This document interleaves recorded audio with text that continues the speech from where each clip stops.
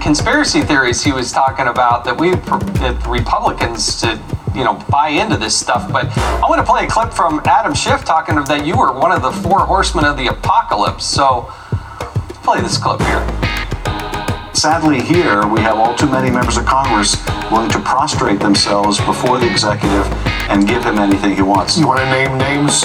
Which members of Congress are in this cult-like group that you're suggesting? Well, the four horsemen of this apocalypse have been Devin Nunes and Trey Gowdy, Mark Meadows, and Jim Jordan. They have been leading the charge, basically to require the Justice Department to give them materials that can be leaked or fed or misrepresented, like the infamous Nunes memorandum, in the service of the president.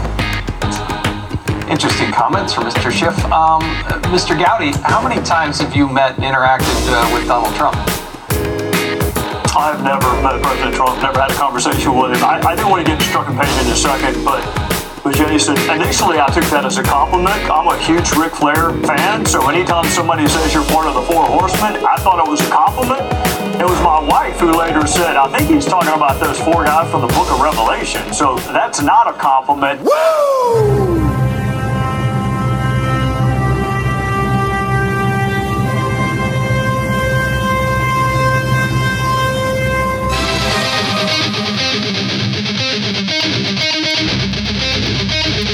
This is your United States of America. Speak your mind. Cross the line now, say the truth. No.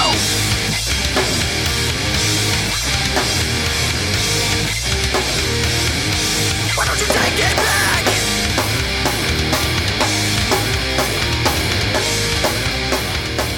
It is Friday, July 6, 2018, and you are tuned into Season 2, Episode 27 of the Hitting the Marks Pro Wrestling Podcast, powered by TheGorillaPosition.com and presented by Hameen Media. On today's show, we're talking some news from around the globe, this week in WWE, and a preview of New Japan Pro Wrestling's G1 special from San Francisco. But before we dive in, it's my obligation to remind you this is a podcast by the fans for the fans, bringing you all the news that is news from across the professional wrestling world. You can find the show on Twitter at HTMPWPod, on Facebook at Hitting the Marks, email us at hittingthemarks@gmail.com. My name is Jargo. I will be your host for the day. I'm joined as always alongside my tag team partner, the OG of the Huckleberry Club, Huckleberry number 1.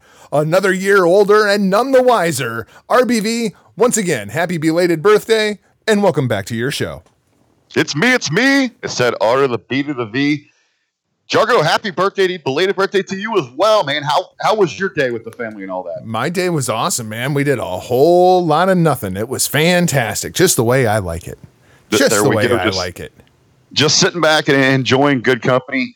You know, as we were getting ready to go on the air here, we had a few technical difficulties, mainly my keyboard going down, some problems with your interface, but what kind of made it all better is I'm sitting here scrolling through Facebook, and such a great memory popped up that Facebook wanted me to share with everyone. I think I'm going to go ahead and hit to reshare this, but it goes all the way back to July 6, 2016, and it seems so long ago, but it is a classic brought to you from AJ Styles. It's a meme.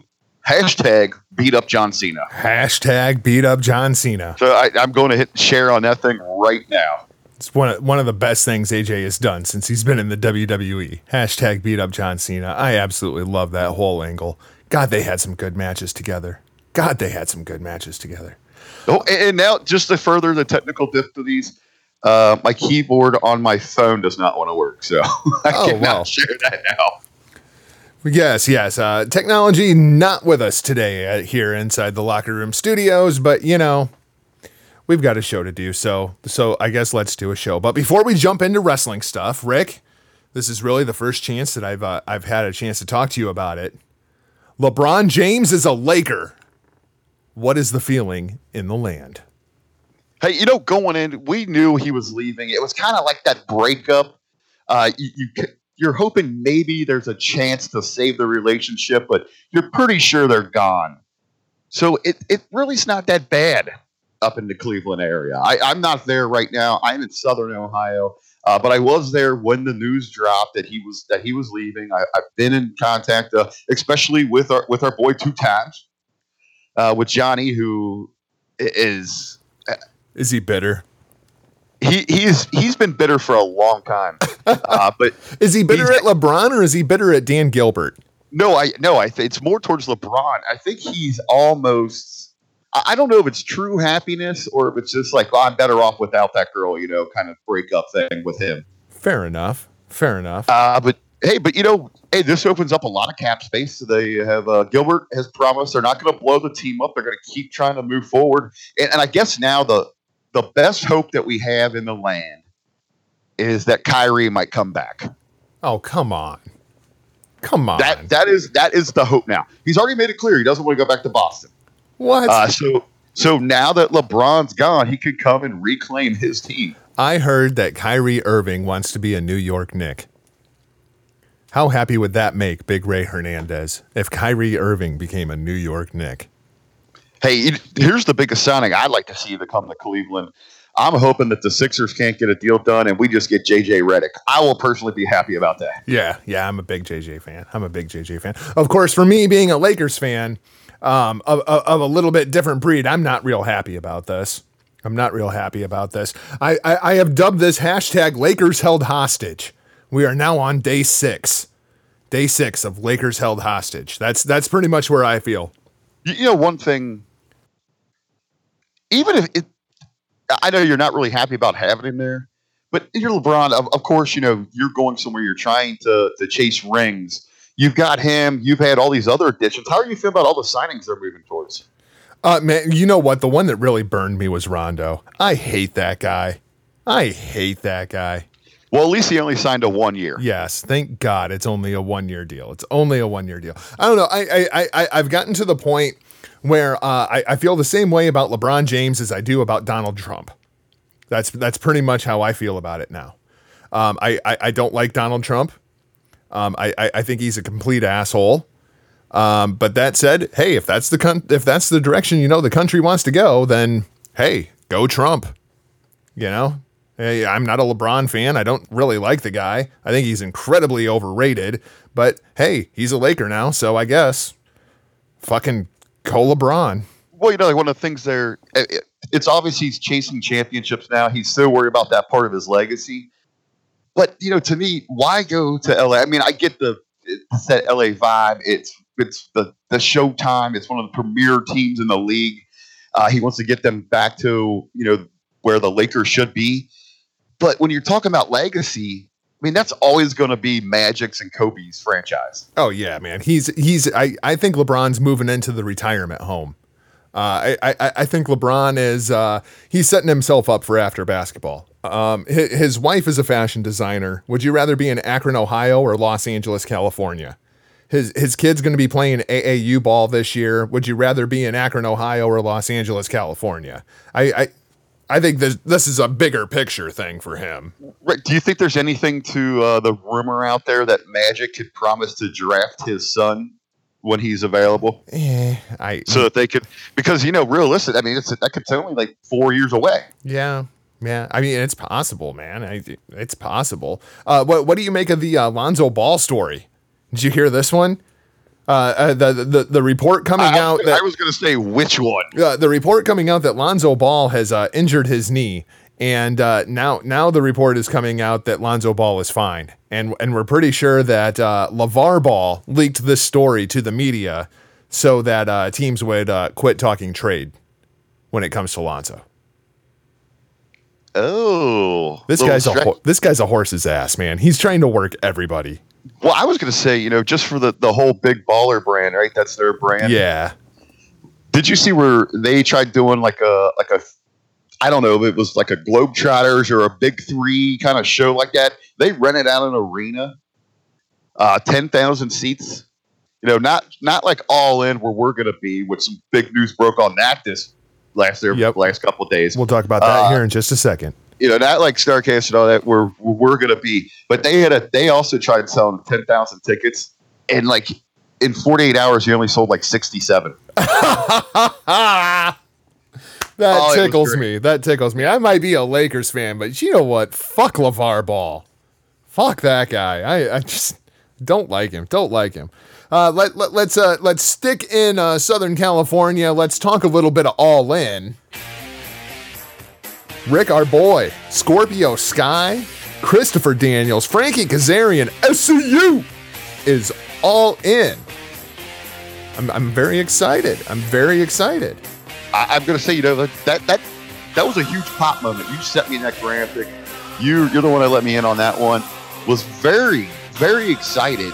Those guys are going to bring so much to this show. With some of the talent actually get picked up by WWE, having to leave was a little disappointing. This is a huge, I guess, I don't want to say they're making up for it, but this is a huge game changer. Yeah, I thought this was big. When we had Scorpio on the show, I asked him, hey, man, are you guys going to be all in? And he was like, I don't know. I was like, oh, he's going to be all in. He's going to be all in. Of course, SCU has to be all in. I mean, they're one of the biggest stars of being the elite right now. But as big as that was, that's not the biggest news for All In. Well, there's two other big pieces of news here. While SCU is all in, it sounds as though Rey Mysterio may be all out. Reports are flying that Rey Mysterio has re-signed with the WWE. It's going to be a 2-year deal, and it is going to take effect the 1st of August.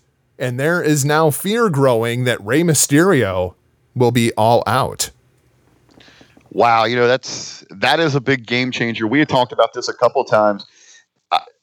I wonder if it's just because, I wonder if he'll still be available to work the event, but because of it being streamed or televised, it's going to cancel out that portion of it. But I wonder if we'll still see him at like meet and greets or maybe off camera or something like that. Yeah, that would make a lot of sense. Kind of like he did at Strong Style Evolved when he was advertised and got injured. I could see that happening. Right. It seems like Ray's one of those guys that would try to honor those commitments.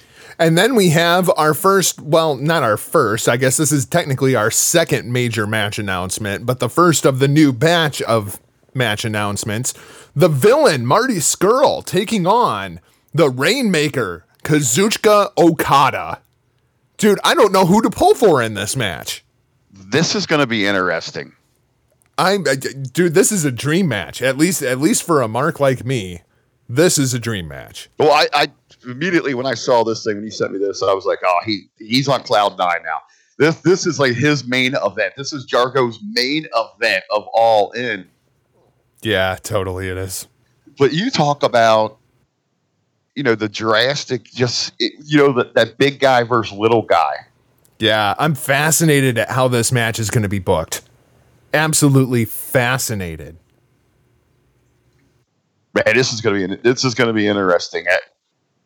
How do you see this thing going down? I don't know. I think a lot of it's going to depend on whatever kind of creative there is going into it.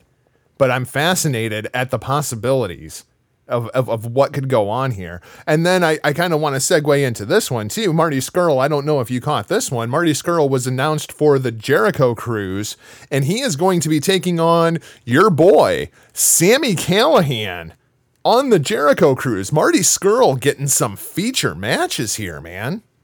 Man, elevating his game. I'll tell you what I would really like to see somewhere down the line is Sami and Marty as a team together. Man, if there was ever somebody for the Villain Club, it is absolutely Sami Callihan. I don't know if those two guys would get along or not.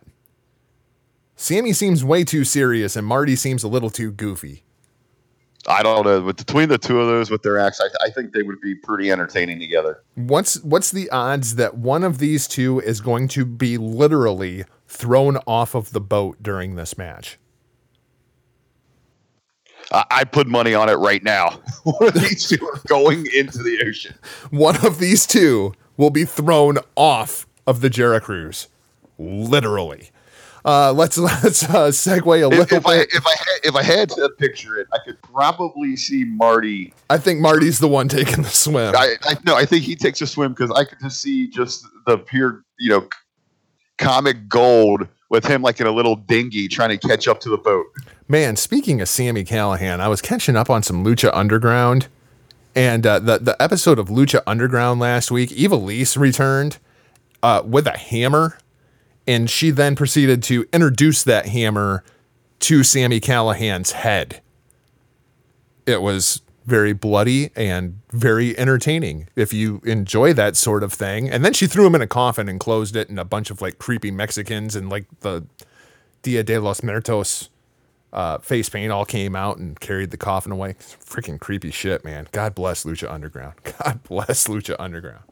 Let's shift a little bit to NXT because I'm intrigued for your thoughts here. I sent you this promo. Rick, what the hell is going on with Johnny Gargano? Well, I think we're getting an evolution, correct? Like a transformation a little bit? I'm afraid that Johnny Gargano is turning into Eddie Edwards. Going towards the crazy side. Yes, very much so. Did you have a chance to see Gargano versus EC3 this week? I saw bits and pieces of it. I saw that I went over to WWE's YouTube page and got some highlights of it. So as you're watching this match, at a certain point, a switch goes off in Johnny Gargano's head, and all of a sudden he turns into Tommaso Ciampa. He just starts beating the ever-loving piss out of EC3. He's throwing him in the Gargano escape. EC3's in the ropes. Gargano's not breaking the hold. Holds it until about 4.5. Lets go of the hold, and then puts it back on and waits for about another 4.5. Goes over, drops the knee pad, just like Ciampa. Knees EC3 in the head, just like Ciampa. Gives him the draping DDT into the ring, just like Ciampa. Like, something is very, very seriously wrong with Johnny Gargano. Do you think this is going to work? Because even, no, I hate it. Well, what you even see with like, he lost that last match to Ciampa. Candice is going off and doing her own thing now, or she's made it clear that, she wants to focus on going after the NXT Women's Championship. Does he just feel completely like he's lost everything? Yeah, he has completely snapped. Now, I know you don't like it from as a fan of Johnny Wrestling, but do you see it working overall from just a creative standpoint? Unfortunately, what I'm afraid is going to happen, and it was also announced on this week's NXT, in 3 weeks, we are going to get Tommaso Ciampa versus Aleister Black. And I am scared that what is going to happen is Aleister Black is going to be standing in the ring, and out is going to come Tommaso Ciampa, and then Johnny Gargano is going to attack Tommaso Ciampa from behind, and it's going to be the whole thing all over again, which is the same way that we got to Chicago. What I'm wondering, though, is this going to lead to a triple threat in Brooklyn? Wow. Hey, you're the man. You are. This is NXT. You've been looking for something that elevates Black's title reign because he's always second fiddle to what we've got going on with Ciampa and Gargano. What if we involve him in it? I was going to say, is that the answer? I mean, but would it be enough because he hasn't had that personal feud? If you insert him here, is it really doing, any credit to his title reign, or is it just acknowledging, all right, he is behind these guys, he needs this? I think it's also a matter of who comes out on top. Like, if Black retains, I think that's a huge statement win for Aleister Black. That's the kind of win that you can look back on a couple of years from now and say, yeah, maybe the Aleister Black title reign started slow, but boy, when he had that triple threat in Brooklyn, like, I could see that happening. I think more so, though, when you're telling that story, you really have to make it about him going over both of those two. It can't be, okay, it can't be one of those he survived or he just won this thing and there's more of a story going between Gargano and Ciampa, but it has to be firmly known this is Black's moment. Now, the unfortunate part of that is if Aleister Black goes over, then you're still left with Gargano and Ciampa in the same place that they have been for 7 months now? What if this whole thing, the way you laid it out, you continue between DIY. What if this somehow brings them back together? That could be interesting. The other thing I was thinking was, what if this leads to War Games? Team Gargano versus Team Ciampa. Because that's the next one after Brooklyn, right? That would be the next one, yeah. Well, and then the way they've reinvented their War Games, it's 3 teams, so could it be Team Black in there as well? Ooh, that's possible. That's possible. Or perhaps the Undisputed Era finds their way into that as the defending War Games champions. Well, it is you said, going all the way back to the last time, hopefully this doesn't turn into one of those where, okay, it's Survivor Series, NXT, or TakeOver time. We have to just figure out something. They need to make sense why all the teams involved or all the participants have something at stake. Yeah. Yeah, that could be interesting. Did you like the Triple Threat War Games?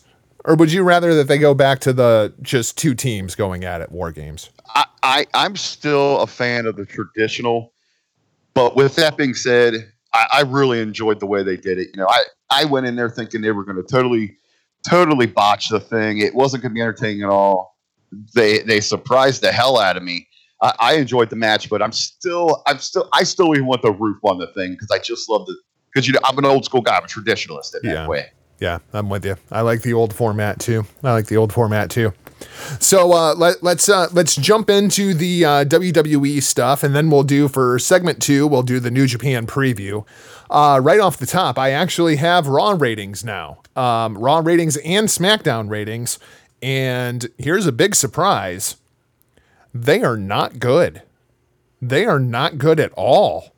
Breaking news. Yeah, breaking news. But I mean, like, this is drastic, dude. So Monday Night Raw, 1.8, down from a 1.9 last week, 1.97 2 weeks ago. SmackDown Live, are you ready for this one? 1.45, down from 1.54 last week and a 1.63 2 weeks ago. Barely cracking 2 million viewers. Hey, WWE, maybe get your shit together, because when you put out crap programming, guess what? Nobody's going to watch it. I was going to say, I was this week going into this segment. I'll admit I was on the fast forward for both shows. How much do you think where the holiday fell that it affected this thing? I come on. It was on the what? The second and third? Right. So you had that Wednesday, but were people just like in different modes? Or this is a big vacation week for a lot of people. I don't know. I mean, it was still the number 2 show on cable. You know, even at a 1.45, everything's down. Everything's down. Right. But man, 1.45. Whew. That's rough. That's rough. I guess you get to the point where you see a number like that, and we constantly like, okay, what was it up against? What's the reason? But we don't really ever talk. They're still number 2. Yeah, they're still number 2. But man, that hurts. That one hurts. So let's take a look at Extreme Rules, because I think you agree. Monday Night Raw was an absolutely terrible show. Tuesday Night SmackDown was not very much better. So let's just take a look at what they have scheduled for Extreme Rules and kind of work our way through the card that way. That's perfect. I love when you do the segments like this. Yes, because there was so much bullshit that I just, like Mojo versus No Way Jose. Like, seriously, we've been doing that for 3 weeks. You want me to talk about that? What the, come on. So let's start things off with Monday Night Raw, otherwise known as Roman Always Wins. Roman Reigns and Bobby Lashley. Roman Reigns starting off the show, calls out Bobby Lashley, and he ends up getting the show. Drew McIntyre, Dolph Ziggler. I thought this was one of the better promos out of Dolph Ziggler. Drew McIntyre's just freaking killing it. But I guess the bigger story here is, how big of a douchebag is Roman Reigns? But I think that's like a rhetorical question, isn't it? Well, I mean, he just seemed like an over-the-top douchebag this week. Like, even more douchey than normal. It's almost like you get to the point with him where you wonder how they're writing for him. Like, is it when they pull it back a little bit? Is it actually just like another agent? And then when they think they need to, really push the gas to the floor, that Vince steps in. I have a feeling that when he goes over the top like this is Vince really controlling that character. Yeah, very much so. The only problem is there's nothing likable about Roman Reigns. Nothing. Not even a little bit at this point. So he's out there, he's running his mouth. Out comes the show. The show start beating up Roman Reigns. We already know Roman Reigns has a match with Bobby Lashley taking on the Revival later on in the show. Why wouldn't Bobby Lashley come out here and make the save if for no other reason than to protect his own interest? But no, instead, we of course get Seth Rollins because, number one, the Shield connection, and number two, for some reason, unbeknownst to me, Kurt Angle announces on Twitter 2.5 hours before the freaking show starts that we're going to get Dolph Ziggler versus Seth Rollins at Extreme Rules in a 30-minute Iron Man match. Which is fine and dandy. I look forward to the match. It'll probably be the best match on the show. But why in the hell do you announce this on Twitter? Yeah, you think this is... Even to go back, I mean, why don't you even... hey, tune in the Raw for a blockbuster announcement about the Intercontinental Championship at Extreme Rules. Yeah, you would think. I mean, you're trying to fill TV time because your TV has been god-awful. You could have done at least, 2-3 minutes here. Come on. Jesus Christ. It's just so goddamn lazy. What do you think? Do you like Ziggler versus Rollins in the 30-minute Iron Man match? I mean, it'd probably mean a whole lot more if we hadn't seen these guys wrestle like 3 times in the last 3 weeks. Yeah, I'm with you on that one. And it probably would mean a little bit more as well if we didn't see Rollins every week going 25 minutes. Yeah.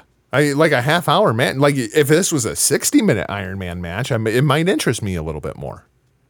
I'm still sure the match will be fantastic, though. Ziggler has been looking great here lately.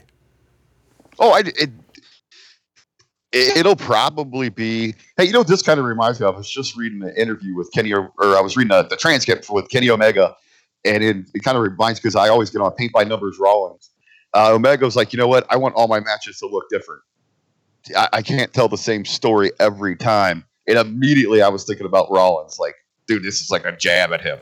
Yeah, that's great, but I want to see Kenny do it 255 days a year when you find out who your opponent is at 2:00 in the afternoon. I bet you he starts relying on some signature spots. Oh, I understand why WWE does it. It's just with Rollins, but every week it just kills me. Oh, yeah. No, I understand it. Me and Jersey actually had a long conversation about this last night, but the fact of the matter is, half the time these guys are finding out what the hell they're doing at 2:00 in the afternoon. They don't even know who in the hell they're working with. So they've just become so reliant on Spot Monkey just doing the same thing every week so you can just interchange it with everybody.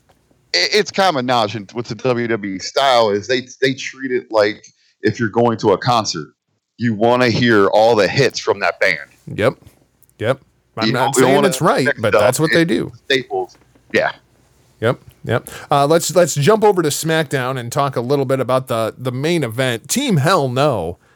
They're going to be taking on the Bludgeon Brothers. I think this might actually be the main event of Extreme Rules. Do you think there's a possibility of that? Oh man, we've got the other matches on the card. You got this Iron Man match. Man, I don't know, bro. That's a tough one. I think this might be the main event. So what did you think of the no, yes, blah, blah, blah promo? I mean, like we were just talking about, in a promo version, this was the greatest hits of Team Hell No. Well, I think that's what they're going with here. I don't think they really have a direction for Brian right now. Maybe they don't really want to overly invest with him because hell, he could be walking here in a couple weeks. Yeah, imagine this. Reports came out yesterday that the WWE is basically playing the Daniel Bryan farewell tour because they don't know if he's going to resign or not. Well, duh, we told you that like 2 freaking months ago. Just look at the booking. Yeah, that's why we're getting all... I mean, what they go through like a month where it was like first times ever for him. That you could have actually, if you had him locked up, hell, it was like a year worth of booking in a month. Yep. So what did you think? Team Hell No versus the Usos. I mean, this is the first time we've seen Team Hell No in what, 5 years? Has it been that long? I think so. I think it's been 5 years. Wow. Well, I mean, Brian was out for 3. Yeah, I know. I was just trying to think, just kind of place it all together in my head. Doesn't seem like that long ago, but yeah, you're right. But hey, again, this is one of, you got the Usos who, arguably are the greatest WWE tag team of the last decade. Yeah, they actually put that over in commentary too, which was nice to hear. And they're taking on where you've got this great reunion of two of your biggest superstars. And I liked Paige putting stakes on the match. If the Usos won, then the match at Extreme Rules would become a triple threat. I thought for sure the Usos were going to win when she said that, though. Well, it gives you that twist, you get invested a little bit when you got a turn like that. Yep. Very well done. Very well done. What did you think of Daniel Bryan pointing out all of the things that Kane has done to him in the course of the last 5 years? I thought that was just fascinating. Like, they're actually filling in blanks. They're actually doing detail work that we give them hell for all the time. And Bryan's really good at it. I almost wonder if while they're laying this thing out, Daniel Bryan's the one that brings that up. Like, shouldn't I be mentioning this? Like, he tried to kidnap my wife. We have to address this. I know, but if we're thinking about regular WWE fashion, this would have been one of those things like where they're just like, oh, the fans don't remember that. They don't care about that. They just did it. They're reuniting. Well, my first thought this adds like another layer. My first thought was the last time we saw these two guys together, Kane chokeslammed Bryan, like in the dark, like in your mind. Like, we didn't see it happen, but we know that's what happened. Well, I'm even going back, what's kind of funny, they're reuniting at Extreme Rules. Remember when Extreme Rules was that pay-per-view after WrestleMania? Where Kane pretty much, they had that, I know there was the forklift involved, but Kane was pretty much trying to murder Daniel Bryan. Yeah, basically. Basically. You tombstoned me on the floor, and then on the stairs, and then on the announce table. Oh, it was fantastic. I did enjoy that. Let's talk about something I did not enjoy this week. My patience is worn out. Rick, I'm out on the B team. I'm done with it. Like, this was great for like 2 weeks, and now I'm just done with it. I'm kind of right there with you. It's going way back. I've always called it, they're my guilty pleasure. I love these guys. I think here's what it was, because I always put them over, gave them credit because it was just the little things that they did so well. But now that they are the focal point, now that they're on the big screen, it's like overkill. Like, it's a little too much. Yep, a little too much. But I'm intrigued what in the hell is going to happen here, because evidently Bray Wyatt has been injured in a car accident. Did you see this story? He's at fault, I believe, correct? Three car accident. That's what they're saying. Now, we're not exactly sure what the extent is of Bray Wyatt's injury here. I didn't think that there was any chance that the B team was going to win these titles. Now, I'm not so sure about that. When I first heard this story, first thing that came to my mind, Jargo, is what we've got going on. If they need a replacement for him, if he really can't go, is that we will actually get Brother Nero to fill in. I'd be down for that. Of course, we're going to talk about Brother Nero here in just a couple of minutes. I think the bigger question here is, does it really matter? Because no matter who wins this match, you're going to have to eventually face the Authors of Pain. And the way they are building the Authors of Pain, there is nobody on Raw that I can buy beating these guys. Yeah, immediately and I wonder if that's why they're taking the show in a different direction, to keep those two, to keep them separated. Yeah, because otherwise that would be the logical feud, obviously. Right. And think about that. That would be one hell of a match for. Oh man, that'd be physical. I'd love to see that match. I don't know, man. I don't know what they're doing with the AOP, but I mean, like, they just basically destroyed Titus Worldwide, just like they did the Jobbers a couple of weeks ago. I mean, you put these guys in the ring with Matt Hardy or an injured Bray Wyatt, and they might kill them. It might be a whole new, meaning behind broken. Yeah. They're going to break them. I mean, Matt is just, I love Matt Hardy, but man, he is moving slow.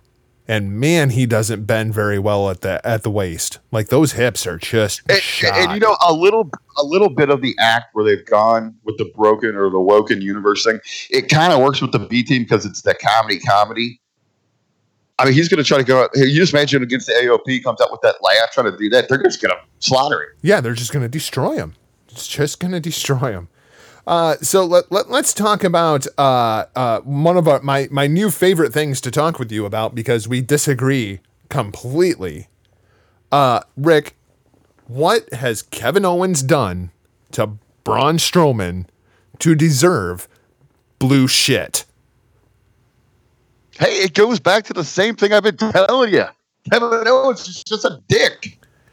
Well, personally, I think Kurt Angle is an idiot, because Kevin Owens is making great points to Kurt Angle, and Kurt Angle's just like, yeah, I don't care. You're going to go fight Braun. Yeah, I don't really care. You're going to go fight Braun. This match is still not announced for Extreme Rules. I'm starting to wonder if this match is not going to be announced for Extreme Rules. I need Braun Strowman to put the briefcase on the line against Kevin Owens in some kind of a no disqualification porta potty match, and somehow have Kevin Owens escape with the briefcase. Well, we've got 1 week? 1 week. 1 week. I'm getting worried it's not going to happen. I'm also getting very disappointed with Braun Strowman here, because could you see them stretching that out till SummerSlam? Because what do they do with Braun? Well, that's my problem. What are they doing with Braun? Why isn't Braun foaming at the mouth saying, "Where's Brock Lesnar? I got my case"? And that's when have they known what they're doing with him? He has not even acknowledged that he has the case. And where is Brock Lesnar? It's been 3 weeks now since Money in the Bank? He had his one promo, and then he acknowledges a little bit here and there, but it's not like something of importance to him. He should be coming out there every week. Where's Brock Lesnar? Nope. Nothing. So freaking weird, man. I just don't understand the logic. I don't understand what they're doing with Kevin Owens. I don't understand. Braun Strowman literally threw a man in a porta potty and then threw it off a stage, and we're sending Bayley and Sasha to counseling? Really? Oh. Yeah, I kind of had kind of like you were going back to, you're sitting there talking about where's Lesnar? If you're talking about Braun, what the Braun we used to know, what really took him to the top of the game, shouldn't he just put everyone on notice? Like, I'm going to murder everyone until Lesnar shows up and I can cash it. Nope. Just Kevin Owens. Just the one guy who tried to be his friend. The one guy. Nope. Fuck that guy. Let's talk about Jeff Hardy versus Shinsuke Nakamura. That's going to be for the United States Championship. This week, of course, Jeff Hardy pins The Miz. Clean. I was all excited when I heard Miz's music hit. The match was kind of a letdown. And then Hardy just pins him clean. If you'll recall, this is 50-50 booking, because, going into Money in the Bank, The Miz pinned him to get into that match. Just awful, man. Just awful. I didn't protect The Miz at all. I mean, The Miz can take a loss here and there. I mean, he's The Miz. He's basically Teflon. He's bulletproof at this point. But just to straight up clean to Jeff Hardy? Really? Okay. A little bit I'm okay with it, because I think it does more for the title. I don't know. I just feel like Jeff Hardy is being overvalued at this point. Well, if you're going to make somebody through that, you got to get him and that title elevated, because I mean, there's a lot of times you even forget it's there. Do you feel like Jeff Hardy is a good number 3 babyface in 2018? Because that's the role that he's playing right now. He's the number 3 babyface on SmackDown. Yeah, I agree with you on that, Jargo. That's kind of a stretch. Yeah, I mean, in 2018, I don't know, man. It doesn't feel right. And then for him to get a win over The Miz, who is arguably your 1A or 1B heel, it just doesn't make a whole lot of sense to me. And then we had Shinsuke Nakamura barking like a dog, which I thought was actually kind of ironic and funny. Did it really work for that much, or was it a little overkill? I think everything like really stretching. I think everything really on WWE TV was overkill this week, man. Okay, I'm just trying to turn shit into roses, dude. It kind of got me where it was like, okay, now they're just really trying too hard. Yeah, I mean, I'm trying to stay positive and turn shit into roses here, but he barked like a fucking dog. AJ Styles versus Rusev for the WWE Championship. This week we had AJ Styles versus Aiden English.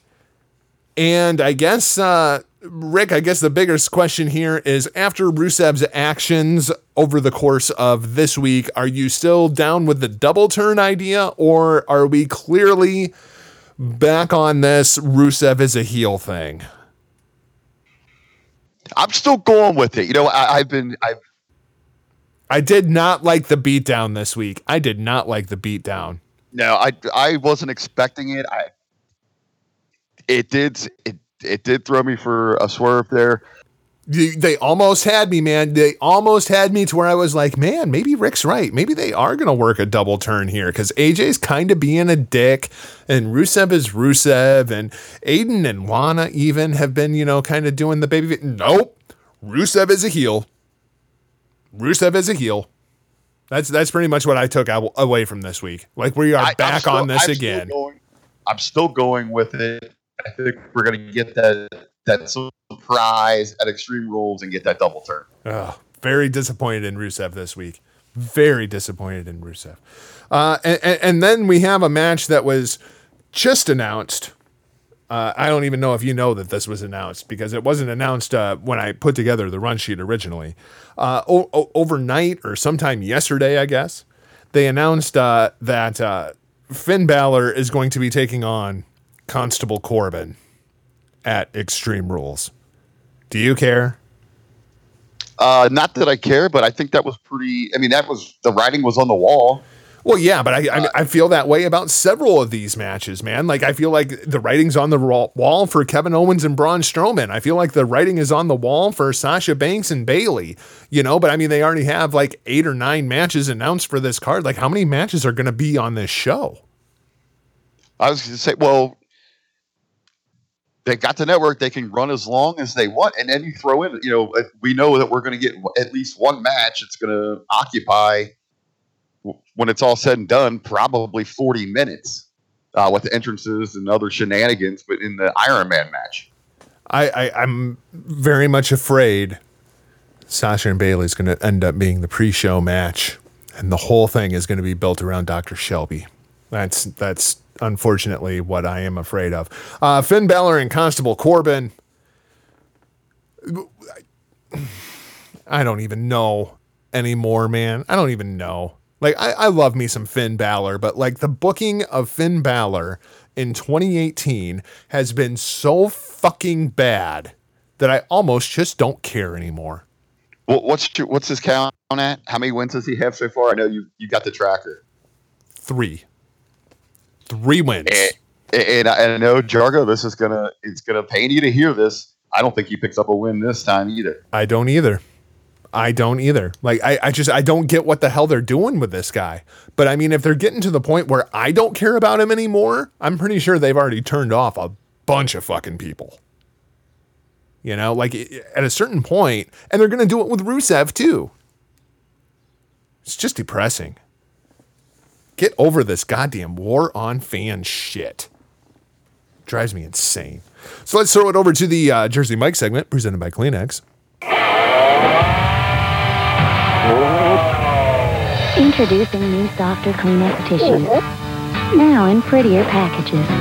Sometimes a little change can make a big difference. Kleenex. Softer, prettier. Okay. So, where do I begin? I guess let's go with Asuka and Carmella. Carmella, the female version of Roman Reigns to me, every time she is on my television, I just find something else to watch because I have no desire to watch anything Carmella is doing, including if it's against Asuka. This week, we actually get Asuka versus Ellsworth, and they can't even give Asuka a fucking win over James Ellsworth. Like, serious, what the hell are we doing here? And I was having a lot of fun with this drug here last week. I still am into the Ellsworth act. I still pop for him and all that. I understand all that, but I mean, either give me some shenanigans so that Ellsworth beats Asuka, or Asuka fucking murders Ellsworth. What they did was just terrible. That's what I was going to say. It literally should have been her just fucking killing him. Just awful. Just like awful stuff. Like they walk out to the middle of the ring and she just slaps on the armbar or something like that. And then we get again with this bullshit one kick from Carmella and poof, Asuka's out. I mean, come on, dude. Like, everything about this, like, we talk about 50-50 booking. This is 100-0 Carmella. Asuka hasn't gotten one up at any point in this entire thing. I don't get it. So do you think it comes back around, or is it still they just really want to hammer home that Melo's money? I don't know what the fuck they're doing, man. I did like the entire women's division at this point. That's very much the way I feel. I mean, let's talk about what's going on Monday Night Raw. We have Alexa Bliss versus Ronda Rousey. No, we have Alexa Bliss versus Nia Jax. And the focus here is on the fact that Ronda Rousey is currently suspended from Raw, even though Renee Young has a sit-down interview with Ronda Rousey via WWE.com that we show on Monday Night Raw. And the big selling point for the Alexa Bliss versus Nia Jax match is Ronda Rousey is buying a ticket and sitting in the front row. Boy, that really gets me to want to tune in and watch it. Yeah, this is pretty pathetic. And you know what? It was okay with the suspension because they got to get Ronda away from everyone else. That made sense. I understand that. But when you come back and you just double down and kind of just slap yourself in your own face with, just even the other talents like immediately going to Twitter and leaking, oh, she's still at house shows because of for the fans and contractual obligations and things like that. And then you got something like this, something like that interview. It defeats the whole purpose of the suspension. Yeah. And completely defeated the entire purpose. It was just so goddamn stupid. That was the problem with this week. All 5 hours. It was just so goddamn stupid. And then we have this other thing. Sasha Banks and Bayley pay a visit to Dr. Shelby. If anybody out there was looking forward to this program and your faith is not completely gone after this Monday night, there is no hope for you. None. You may just stop. What's the word on the street? What was the vibe from the wrestling circles we run in? I mean, what were the takes? This is awful. Even Jersey Mike thought this was awful. I mean, he was trying like hell to defend it, and I told him, I was like, dude, it's okay to say that it was awful. And he's like, dude, you're right. It was awful. This was awful. I know we were building up to this moment. We're inside the Jersey Mike segment. And it's almost like they broke him.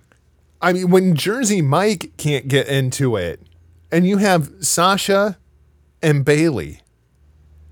Two of his favorites. His number one and his number two. I mean, there's a problem there, man. You know, I mean, when Jersey Mike is putting down the 5 hours of WWE programming this week, Jersey Mike enjoyed 205 Live more than Monday Night Raw or Tuesday Night Live SmackDown. And he doesn't watch 205 Live. Like, there is a serious problem here. And I don't understand. And you see it in the numbers. It's not just Jersey Mike. It's not just me. And it's not just you. You see it in the ratings. 1.45. Get the fuck out of here. And the thing you called this from the get-go. The sad thing is you called this from the get-go. This whole counseling thing was just to get that run in at Extreme Rules. Oh, it's so bad, man. It's so bad. Just to get that interaction with Dr. Shelby, Team Hell No. And in a roundabout way, they're disrespecting what you should have had as a good program, because you've had all this slow burn towards it with Sasha and Bayley, and now it's just a side attraction. If they would have built this program right, this could have been the main event in Brooklyn. In Brooklyn, not anywhere else in the country. But in Brooklyn for SummerSlam, this could have been your main event program. And instead, it's going to be a pre-show match that is set up all around Dr. Shelby, Daniel Bryan, and Kane running into each other backstage so that they can play That Greatest Hit one more time too. It's just awful, dude. Just awful. So let's go ahead and throw it over to the break. I ran through that as fast as I possibly could. That might be the fastest WWE review that we have ever done. Let's throw it over to the break, and then we're going to come back and we're going to do a brand new show. And it's going to be called Hitting the Lion Marks, and we're going to talk some New Japan Pro Wrestling. Coming to us from San Francisco, California. We'll be right back. Here we are, mate. Hey, I'm excited for segment 2, man. This is going to be a fun show to hype up. We'll be right back again.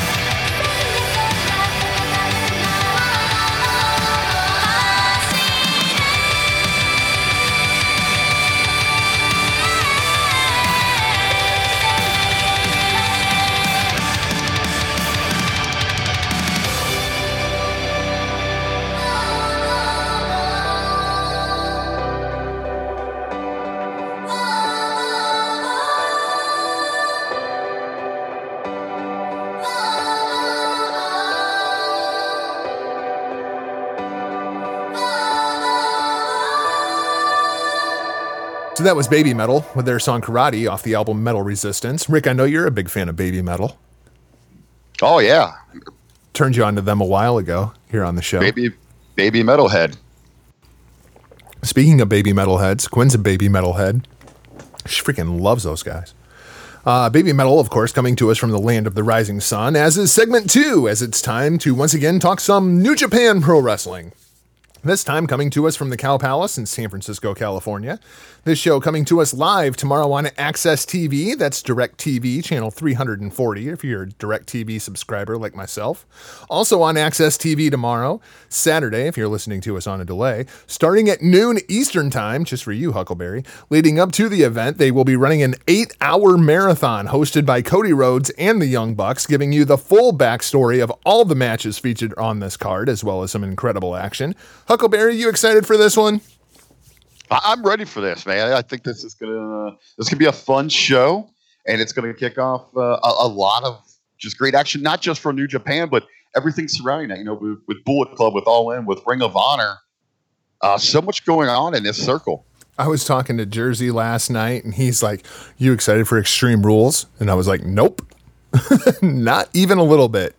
He's like, well, we can just kind of get past Extreme Rules to get to SummerSlam. And I was like, guess what? I don't care about the build to SummerSlam either, because I will be watching the G1. Don't give a shit about what's going on in the WWE when the G1 is going on. That's just kind of how I feel about it. It's so sad too, because it's, you know, we think SummerSlam is number 2 with WWE, but it never has that feel like on the road to WrestleMania. Nope. I'm sure that the build will be incredibly underwhelming, and we'll know all the matches about 2 weeks in. I can just read the results and watch the G1.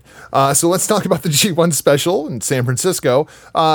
Show is going to start off with that annoying bastard Rocky Romero and his wonderful blaster cannon, as it's going to be the team of Chaos, Yoshihashi, Gato, Rocky Romero, Sho, and Roppongi 3K, taking on the OGs of the Bullet Club, King Haku. I mean, you talk about an OG. King Haku, Tama Tonga, Tangaloa, Yujiro Takahashi, and Chase Owens. Rick, I think this is going to be a lot of fun for the opening match. Oh, I think, you know, the crowd's just going to be so excited behind it. And it doesn't really sound like over the top, but you want those familiar names. You want to really get that excitement going for the Western audience when it comes to New Japan. And someone like Haku is going to set that place on fire. Yeah, between Haku, Tama Tonga, and Tangaloa, I mean, the Tokyo Pimp and Chase Owens, yeah, they will be there too. But I mean, this is really about Gorillas of Destiny and King Haku. That's really what it comes down to. But there's one thing to take into consideration here. Number one, it is a New Japan show, and Chaos is obviously the strongest faction inside of New Japan when you have Gato as a member of the faction and also the lead booker. Although I do expect Gato to take the pin here, it would not at all surprise me to see Rocky Romero score a pinfall on like a Yujiro Takahashi or a Chase Owens. Rocky Romero is over huge in California. If you remember, his career really kicked off at Championship Wrestling from Hollywood.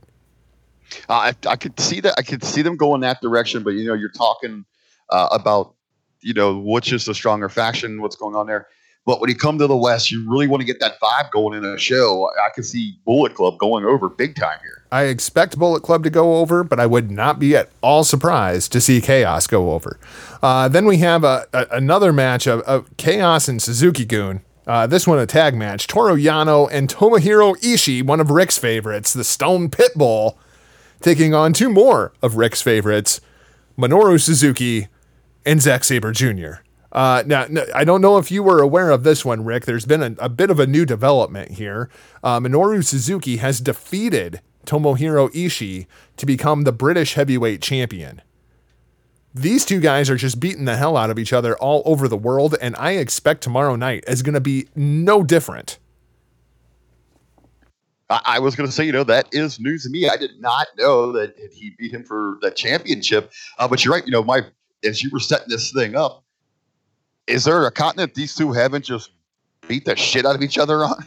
I don't think they've made it to Antarctica yet, but I'm sure that the Penguins would love to see it. I was going to say, hey, they'll take it everywhere. Yeah. They'll take it everywhere. These two guys are just beating the crap out of each other on the undercard. This has the potential to steal match of the night, which sounds ridiculous considering Toru Yano, that stupid bastard, he's going to be over freaking huge in San Francisco. It's going to make me freaking sick. I hope that Zack Sabre Jr.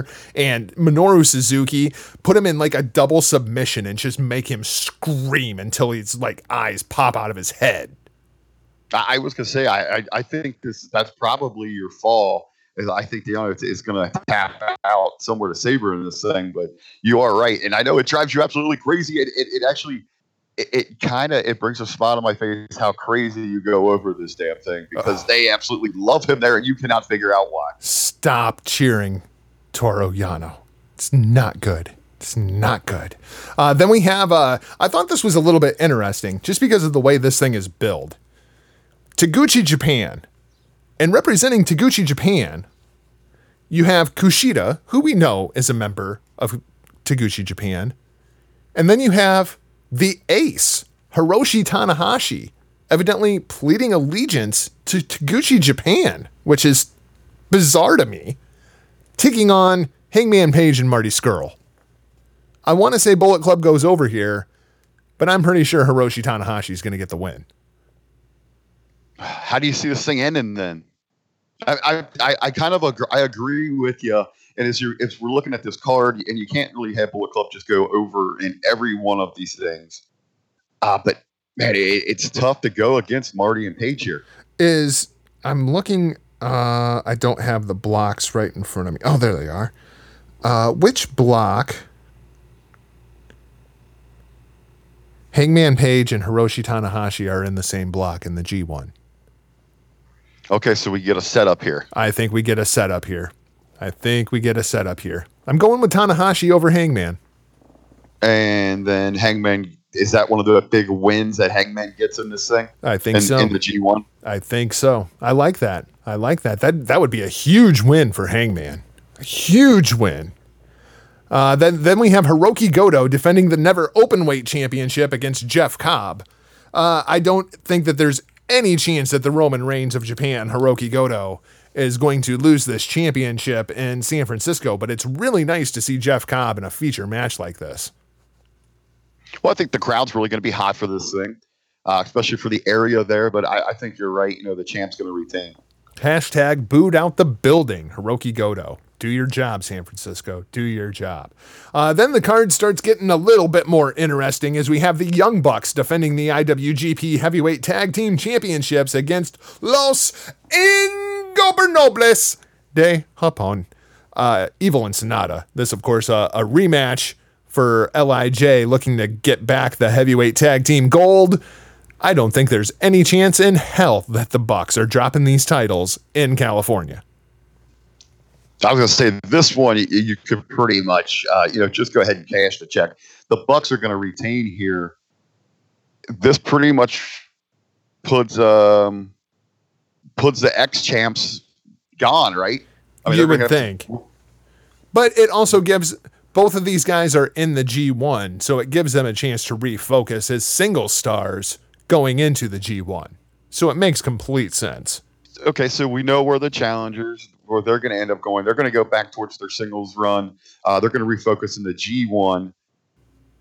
But again, I've asked you this a couple of times. Who do we see emerge, or are we going to get that moment where the next challengers show themselves? Absolutely. I am with you 100% on this one with Papa Haku in the house. I think you're going to see GOD come out and challenge the Bucks for those titles. Man, that's going to be really interesting. Where do you see that thing going down at? That could be a G1 final. That'd be nice on the undercard there, wouldn't it? Yeah, it would. That would be a great match to see. Then we have one of the more intriguing matchups on this show, Chaos, Kazuchika Okada, and Will Ospreay, taking on Los Ingobernables de Japón, Naito and Bushi. Now we all know Bushi's taking the pinfall here, but you know what I would do, Rick? I would have Bushi get the win. Who on who? On Okada. That's what I would do. That's a pretty bold statement there, my friend. That's what I would do. It seems like we're in this phase where I think Okada's going to lose a whole bunch of matches here. And I think you are going to see the distraught champion. And I don't even think Okada can beat Bushi. Wow, that is a bold statement because hey, Bushi's he's your pinfall guy, right? I mean, if he's in a match, that's where your money goes. That he's taking that fall somewhere. So you really think you're really going with this Okada? They're just going to completely tear him down. Wouldn't the Marks just lose their minds if Bushi pinned Okada? I mean, if you want a talking point coming out of this show, wouldn't that be a statement to have Bushi be the one to pin Okada in this match? And in turn, couldn't that be too where everyone around Okada is just kind of like, dude, you're done. You lost it. Yep. And that's what starts the Chaos Civil War. I like it. Let's go with that. I'm going with Bushi over Okada. Although I'm pretty sure Bushi's taking the pinfall in this match. Then we have what I think is going to be the match of the night. And I don't think that you're going to disagree with me in any way, shape, or form. If you want pure professional wrestling, and that's what you like, this is the match for you. Hiromu Takahashi defending the IWGP Junior Heavyweight Championship against his longtime blood feud rival, Dragon Lee. Yeah, this one's going to be fun. This is, if you're a fan of, I don't even want to call this a ... but this that high flying. If you're a fan of intensity, right. Just straight up, these two guys hate one another. Absolutely hate one another. I'm intrigued to see how the crowd responds to Dragon Lee. I think he's going to be over huge. I think you're going to see, one of the pops of the night. The support's going to be there for him. It's going to be a great showing for him. I am really excited for this match. That is hands down my match of the night. I think when this thing is all said and done, there might be a couple more important matches on this show, but that's the one I'm looking at. That's going to steal this show. Then we have Jay White versus Juice Robinson for the United States Championship. So we have a person from New Zealand taking on an American man for a Japanese United States Championship in San Francisco, California. It's really not that hard. I really think Jay White's going to get the win here, but God, I hope Juice Robinson does. Juice is coming in with so much intensity. For anyone that hasn't heard, go find that promo that he cuts to set this thing up. I think you're going to see Juice go right to the limit. This might be a performance of the night, but like you said, probably come up short. If I'm going to have Bushi go over Okada, Jay White's got to win, right? Jay White's got to win. That's my logic. Jay White's got to win. Then we have the main event of the week. The only thing I would hold back on, if you're going to have Okada go, if he's going to put someone over, to get that Civil War going in Chaos, you got to keep White hot. No pun intended there. Yeah, exactly. So White's got to get the win. Okada takes the loss to Bushi. Jay White basically lays claim to Chaos. I like that story, especially with those two facing off night one of the G1. That's gonna be an interesting match. I'm looking forward to that. And then we have the main event. Kenny versus Cody. Any chance that Cody, don't call him Rhodes, is taking this championship? Because I've got it at 0.00001%. I'd even go lower than that. It's at the end of this match, at the end of the evening, it is going to be a tough 10 last days for Cody Rhodes. I do find it intriguing. Did you see this tweet from Kenny Omega? What's he got? Kenny has raised the stakes. Kenny has raised the stakes. Kenny says, for the biggest prize in New Japan Pro Wrestling, for leadership of the Bullet Club, it finally ends one last match. Now, are we going to believe that, though? Because, Kenny's, like you said, Kenny's going to get this match, Jargo. Kenny's going to get this one, so we kind of need that rubber match, don't we? That leaves him at 1-1. That leaves him at 1-1. I don't think that Cody can let that go at 1-1.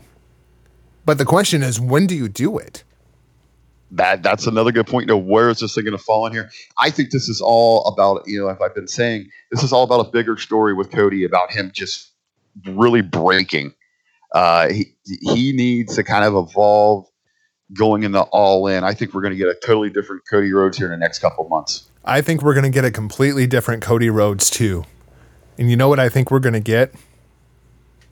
I think at the end of the night, at least for now, Bullet Club is fine. At least for now. Bullet Club is fine. I think you're exactly right. We're going to get probably like a nice moment. I think this ends with a reconciliation. But how long does that last will be the question. Of course. Also, of course, Rick and I will be reviewing this show Monday in the locker room, hackerhameen.podbean.com. Huckleberry, this is a short show. 1 hour and 15 minutes or so. This might be the shortest show that we have ever done. Right around there. We got a special record time. We usually release on Friday morning. Thank you, sir, for working with my schedule so that we could get this thing out a little bit later, but sitting here on a Friday. But yeah, I think it was a good run, man. Yeah, I think it was a tight show. Hell, the locker room shows are normally longer than this one. What the hell? Let's just wrap this thing up and go home. So that's going to wrap things up for RBV and I this week. Thanks for tuning in. And if you haven't already, hit that subscribe button. Be sure to catch Rick and I this Monday in the locker room over at hackerhameen.podbean.com. This Wednesday, you'll be able to find me over at One Wrestling Video for another episode of This is NXT, as I break down all of the action from over the course of the week. Visit our friends over at thegorillaposition.com as they tell the stories of pro wrestling storytellers. You can find the show on Twitter at HTMPWPod, on Facebook at Hitting the Marks. Email us at hittingthemarks@gmail.com. Of course, you can find me across all social media platforms at NotJargo. RBV, where do the lovers and the haters send your fan mail? Well, I'm going to keep it short and sweet. You can find me across all social media at The Real RBV. Just a reminder, I know Jargo hit on his show there, but you can also catch me on One Wrestling Video Tuesday nights with Big Ray Smack Talk. Shout out to Big Ray Hernandez. He's got to be happier than a pig in shit. He heard me say something about Kyrie Irving going to the New York Knicks. He is so happy right now. It ain't going to happen. He's going to stay in Boston. That's what's going to happen. Boston's going to dominate the Eastern Conference for the next freaking decade. He's coming home to the land. That's not even home. He's not from Cleveland. This isn't LeBron James. Season 2, episode 27. That's a wrap for now. Wear off like a prom dress. See ya. Point your fingers. Label me. I don't give a I'll be your bad guy. Stop. Go.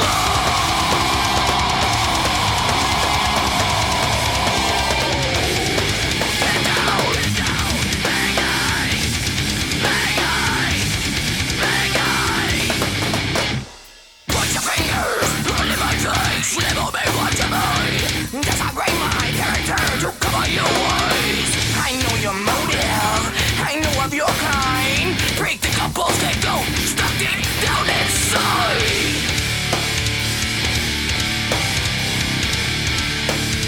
Wow, situation is a classic cliche. You'll be draping the blame on me. I smell self-righteousness. That's the bad guy. Go!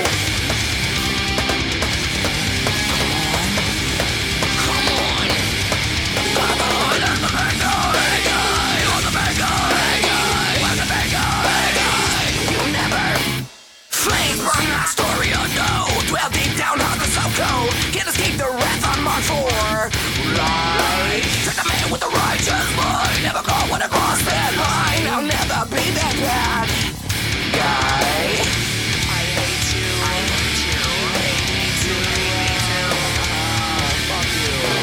Situation's a classic cliche. You betrayed, pin the blame on me. I smell self-righteousness. That's the bad guy. Go!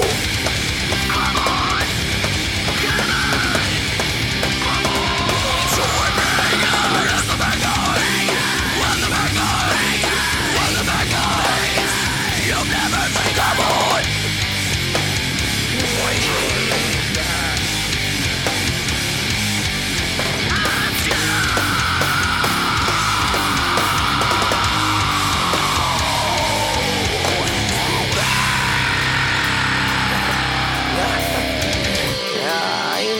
I've always lived that life. I fucked your bitch and I lied. She was at home with me last night. I'll be your bad guy.